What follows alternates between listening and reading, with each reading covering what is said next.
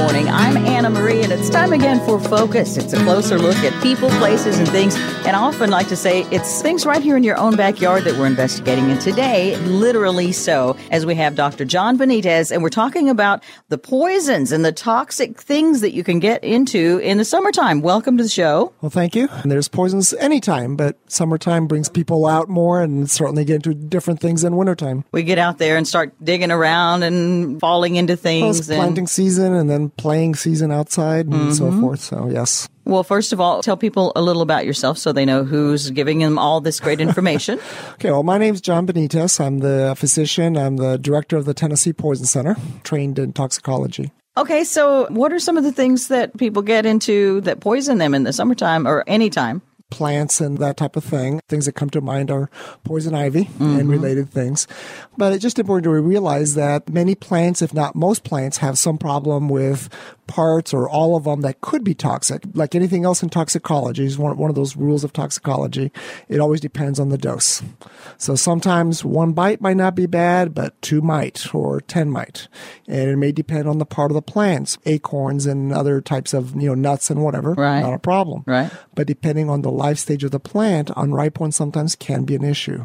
Sometimes the nut might be okay, but the root is not, and variations like that. Well, would you mind if we start with the common ones first? Okay. What to look out for, and maybe even what to do if we encounter that, because I think there are a lot of old wives' tales that are maybe about to get debunked in this interview. Well, I mean, just because an animal eats it doesn't mean it's safe for humans. So that's one basic thing. Or vice versa. If it's safe for a human, doesn't necessarily mean it's safe for an animal. So in general, they overlap quite a bit as far as what's safe, but not 100%. So we've got to be careful. Yeah. 2, just common things. Poison ivy. I mean, it's around everywhere. I think just about every state of the union has it. I think maybe Alaska might not, but that's probably about, and maybe Hawaii. I think that might be an exception also. But in general, we don't think of it typically as a poison, as something really bad. We just think of it as more obnoxious, because of primarily a rash. That obviously can cause a lot of minor discomfort for some, major discomfort for others. For example, I like to hike and camp and do all kinds of things. I don't, on purpose, don't try to get into poison ivy.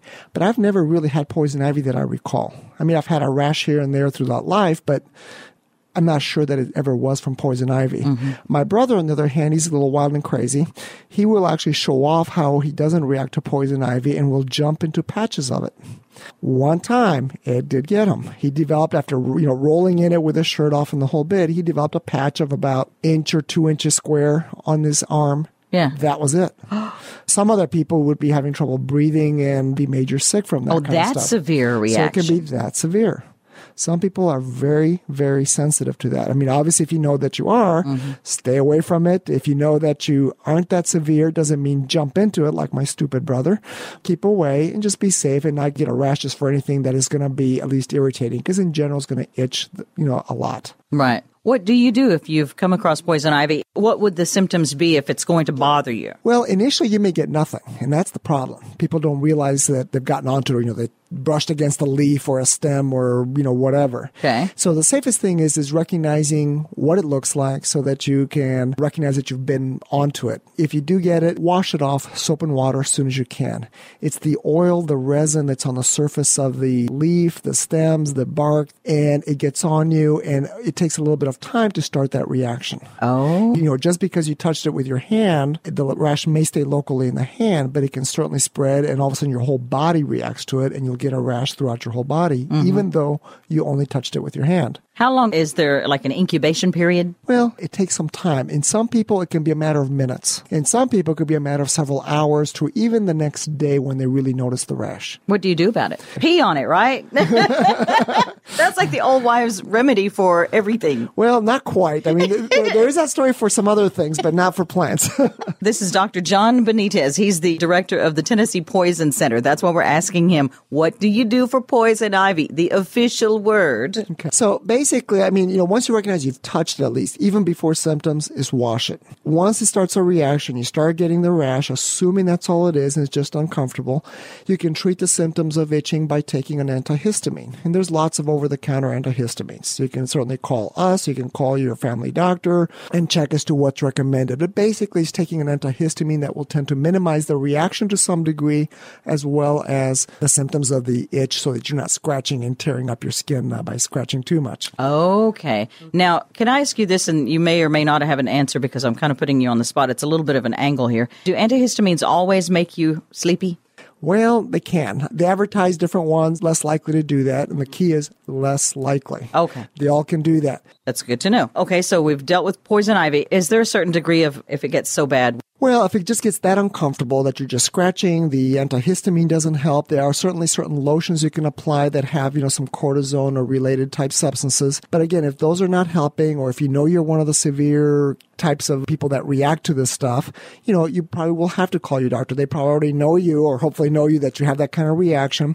They can certainly give you shots, whether it be, again, a shot in the rear end, on the arm, wherever it's appropriate, that has higher potency, if you will, steroid or cortisone type of a thing. Okay. Maybe even an injectable antihistamine to start with, to really try to get under control. And then they may even put you on what's called a dose pack. And again, there's different brands, but basically it's a high potency pill type steroid that for the first 2, 3, 4 days will give you a high dose of steroids to, again, get control of the situation and minimize the reaction.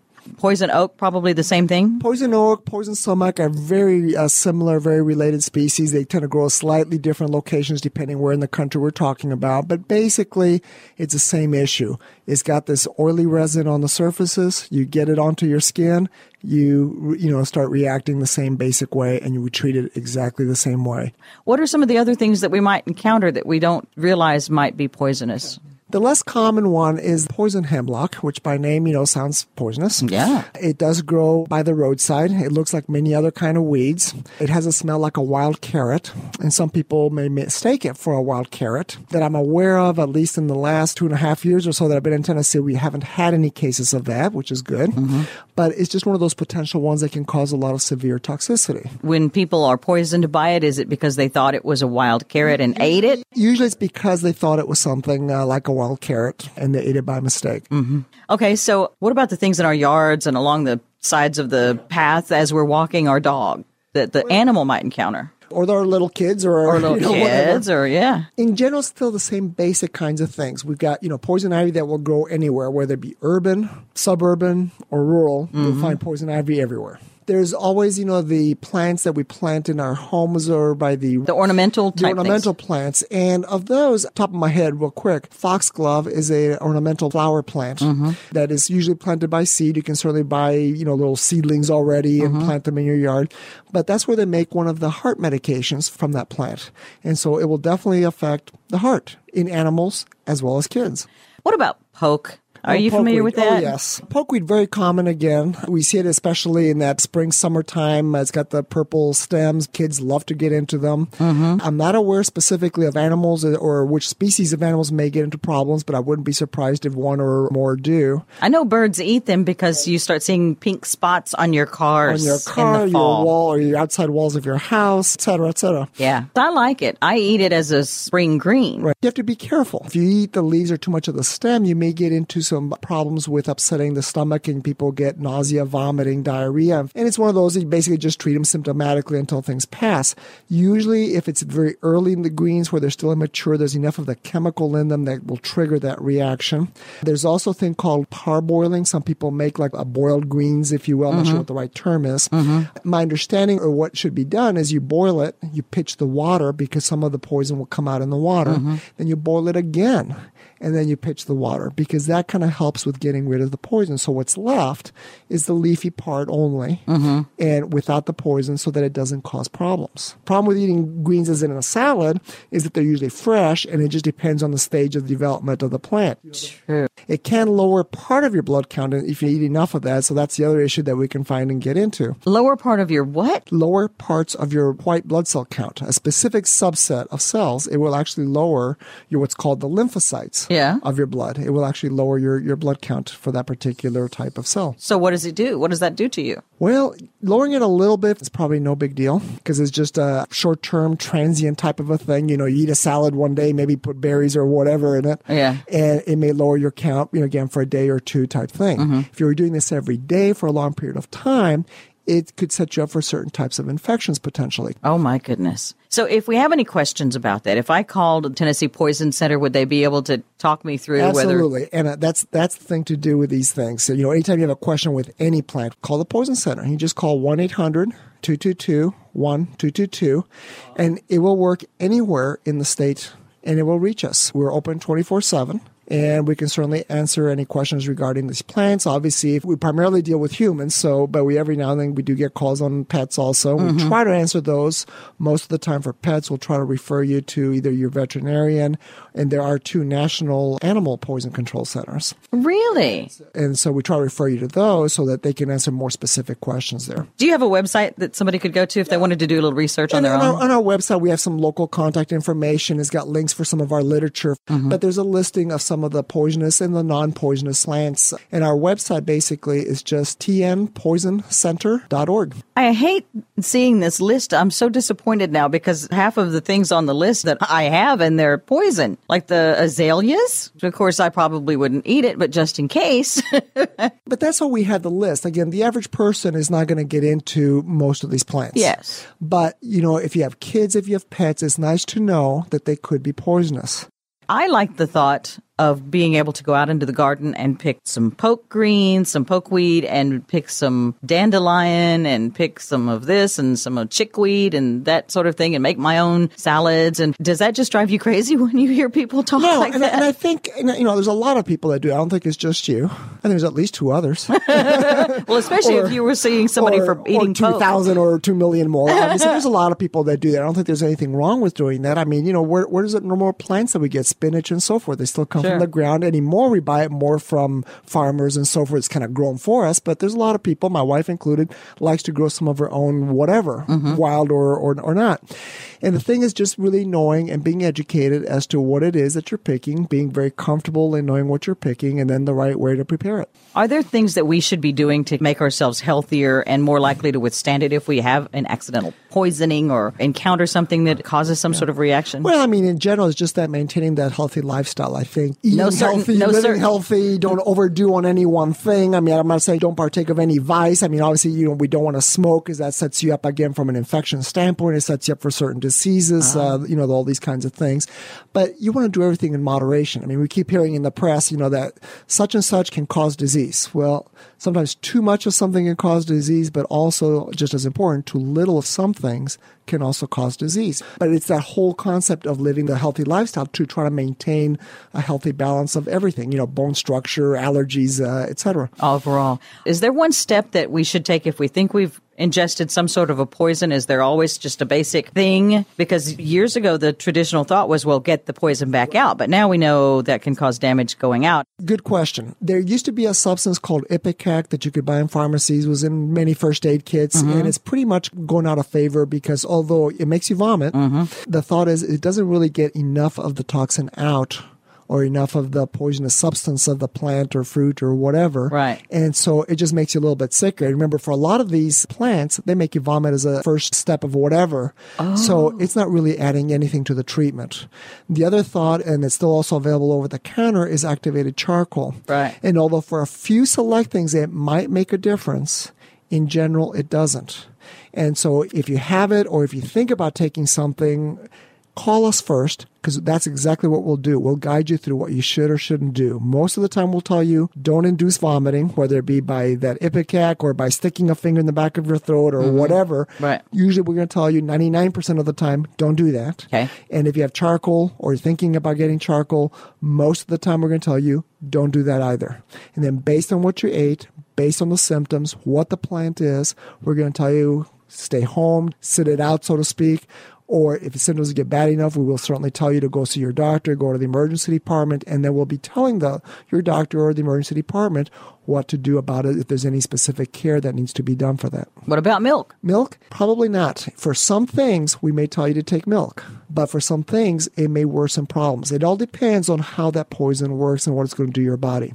If there's a poison, for example, that's going to make you sleepy or drowsy or truly put you to sleep, and you drink something or somebody makes you drink something, you're going to start vomiting and not protecting your throat. Normally you protect your throat and things go down the right way. Well, this time you might vomit and you might end up with milk going down into your lungs.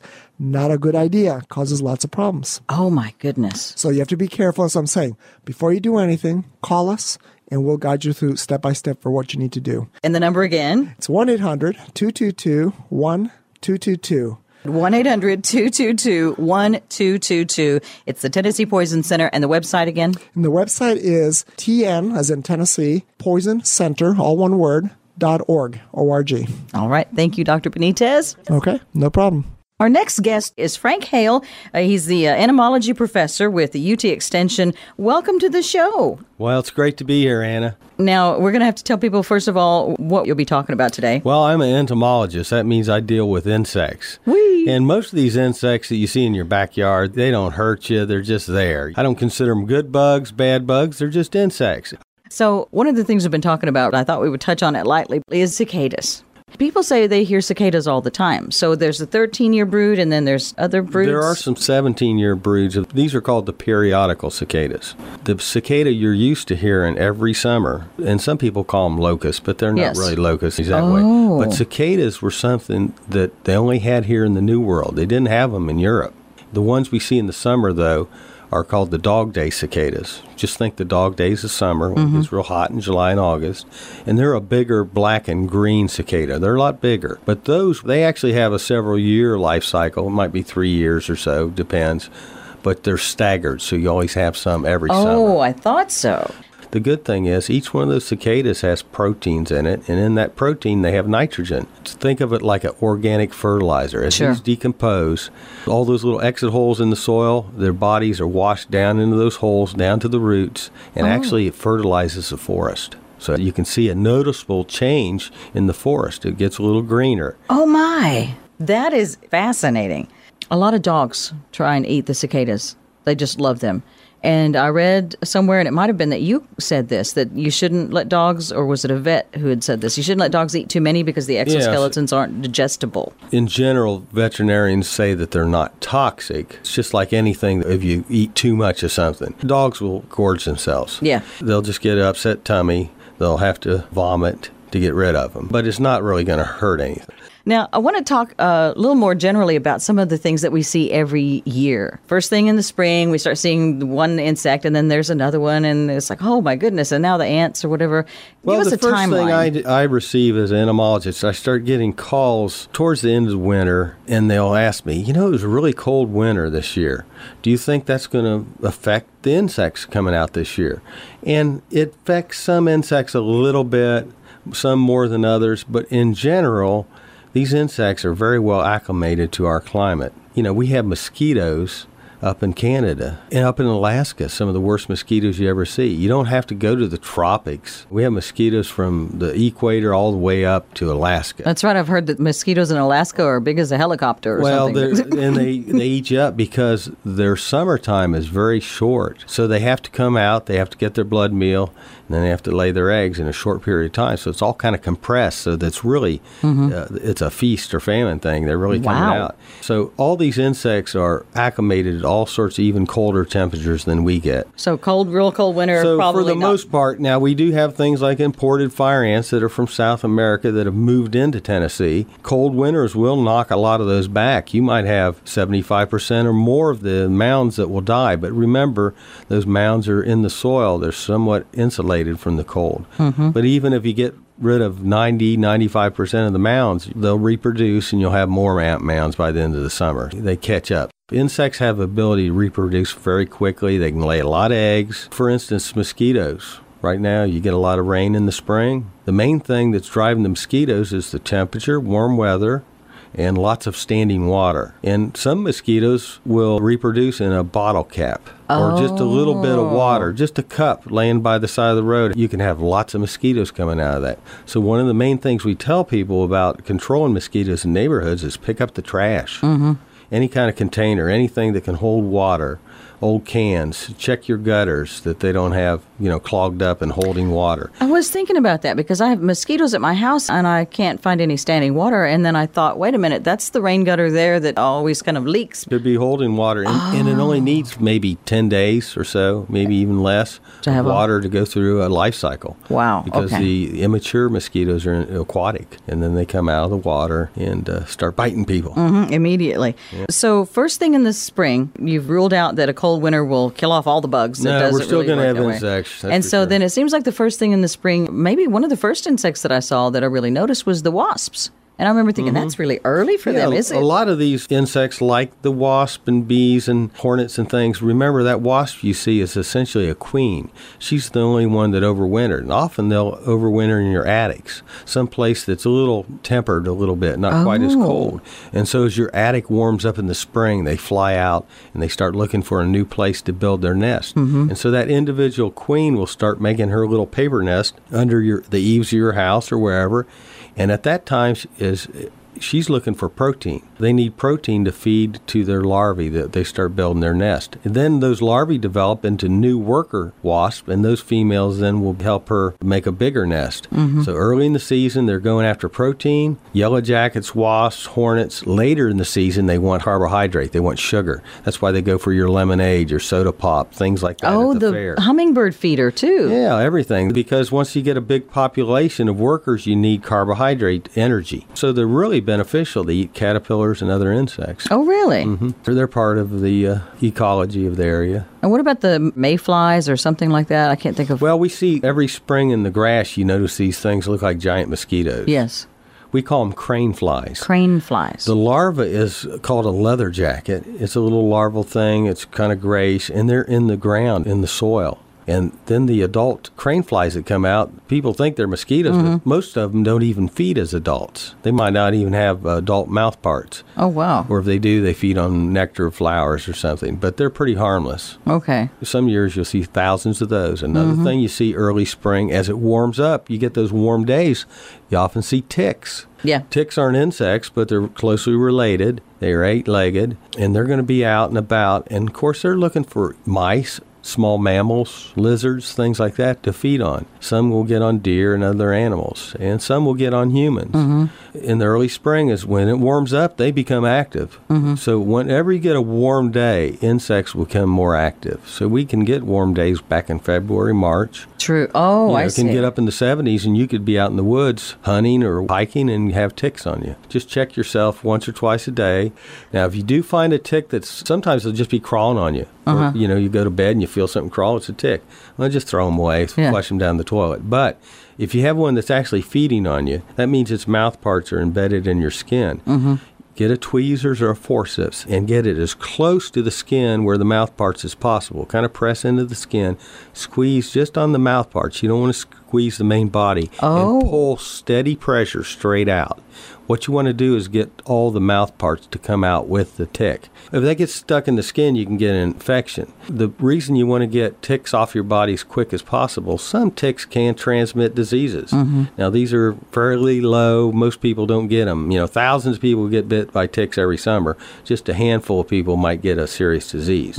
But you want to get them off the body as quick as possible. Then wash with soap and water. You can disinfect with alcohol. But the main thing, if you've been bit by mosquitoes or ticks or anything, and let's say within the next month you get high fever, you get really sick, let your doctor know that you did have a tick on me. Because there are some tick-borne or mosquito-borne diseases that can give those type symptoms, like flu-like symptoms. Lyme disease, Rocky Mountain spotted fever, all those? We do have Rocky Mountain spotted fever, which is transmitted primarily by the American dog tick, which we do have in Tennessee. And we do have some of the black-legged ticks or deer ticks that can transmit Lyme disease, but in surveys we have not found the infectious agent in any of these deer ticks that causes Lyme disease. And what about chiggers? Chiggers are a little tiny mite, and what they will do when they bite on your skin, they actually feed on the cells. And often What they'll do, your body makes a response to that feeding. It's like an allergic response, Yeah, kind of. sort of allergic, and that's what makes it itch. So usually when you take a bath or soap, wash off with soap and water, that removes the chigger. But he's already bit you, and it already makes that response. It will itch for a week or more, several weeks. Oh, okay. Now, I think this is probably pretty gross because I think I learned this before, is that when a chigger gets on you, tell me if I'm mistaken, does it put some of its saliva inside your skin to dissolve the skin and then kind of suck it back out? Is that how it feeds? Yeah, often they will have digestive enzymes in the saliva that will cause the breakdown of cells and stuff, and then they will feed on those cell contents. It's not like it's like they make a little soup, kind of? A little bit. Some insects will do that. They'll kind of dissolve tissue. So people say to put nail polish on it and all that. The thing is probably gone at that point. Yeah. We don't recommend the nail polish. Just ask your pharmacist for topical ointments that might help. Try not to scratch it because what that does, you're making a bigger wound. Bacteria is going to get on there. There's bacteria on your skin all the time, and you're going to be rubbing it in there, and then you can get a little secondary infection. We're talking with entomology professor Frank Hale with the UT Extension, and I just want to make sure and have it from your mouth that when you have the little bumps, the chiggers are not inside there. Yeah, if you take a soapy bath, that's going to remove any chigger. It's just your own body. It's a sort of allergic reaction. It's a dermatitis type reaction. Okay. What about brown recluse spiders? Do we have a problem with that, or is it well, like they more can than... be usually in older homes, often in barns and places like that, storage areas outside. They usually like buildings. If you had a plywood board that was up against the wall, they could be behind there. They like to be places that they aren't disturbed. Behind a big file cabinet that you haven't moved in 10 years. Places that you don't really get to vacuum and clean. So one thing you can do in your house is just move things out, occasionally vacuum, and any spider eggs, vacuum them up. But most people get them not that they just walk in the house. They get them when they bring them into the house. Oh. Let's say you had some boxes stored at your grandmother's house up in the attic. That old country house might have had brown recluse spiders. Grandma lived with them fine and didn't bother her. Well, you bring those boxes back then, put them in your garage. Guess what? The brown recluse spider might be hitchhiking in that box, and then you can introduce them to your garage. Why are people so afraid of them? Well, they can bite, and some people get a bad reaction. It's a small percent of the population. Worst case would be we've seen deaths. Oh, from brown recluse. Yeah, it affects the tissue of the body, and it causes it to necrose or break down. And sometimes it'll get in the bloodstream and sort of go systemic on it. Let's say if somebody, a very young child or somebody that wasn't real healthy, to fight it off. But for the most part, the biggest problem most of the time would be sunken sore. It start hurting, it'll get necrotic. It means it start to rot a little bit. It'll sink down, often go almost to the bone. In those cases, you might have to go to the doctor, and they might even have to do a skin graft. Most folks that get bit by a brown recluse spider doesn't get that bad. Oh, most people. See, I think probably a lot of people believed it, that if you get bitten by a brown recluse, bad stuff's going to happen. So it's possible. It's possible, but it's not certain. No, it's just a small percent, just like the ticks. A very tiny percent of the people get any kind of complications from getting bit by a tick. What about a black widow spider? Black widow spider also has a toxin, a venom, but it's more of a neurotoxin, so it affects your nervous system a little bit more. In general, if you see you're bitten by a black widow or a brown recluse, either one, you probably want to just call your doctor up and let them know and see if they want to see you, come in and check you out anyway. Both those bites can be very painful. So most people get bit by spiders. A lot of different spiders will bite you. Mostly it's like a mosquito bite. It itches. And that's the typical spider. But some have a venom that reacts more with us. Two different type venoms, though. The brown recluse causes the skin necrosis or breakdown of the cells, and the black widow more of affects the nervous system and the nerves. Anything else? Because we're about out of time. We're talking today with entomology professor Frank Hale with the UT Extension. Anything else? No, just use common sense. Don't be out at dusk when the mosquitoes are out unless you have some repellent on. Protect yourself. Wear long sleeves if you have to. And you want to limit the number of bites you get, because there's always that potential you could get a disease like a West Nile encephalitis, or we have lacrosse encephalitis, several different diseases you don't want to get. Right. They're low incidence, but still you don't want all those mosquito bites. Same with ticks. When you're out and about, check yourself when you get home. Make sure you don't have any ticks on you when you take a bath or shower. Just use some common sense and enjoy the outdoors in Tennessee. Professor Frank Hale with University of Tennessee Extension Service. All the things you've ever wanted to know about bugs. Thank you very much. All right. Thank you. Our wonderful Focus editor and producer is Zach Troutman. I want to make sure I mention him. Make sure you join us next Sunday. I'm Anna Marie, and that's Focus.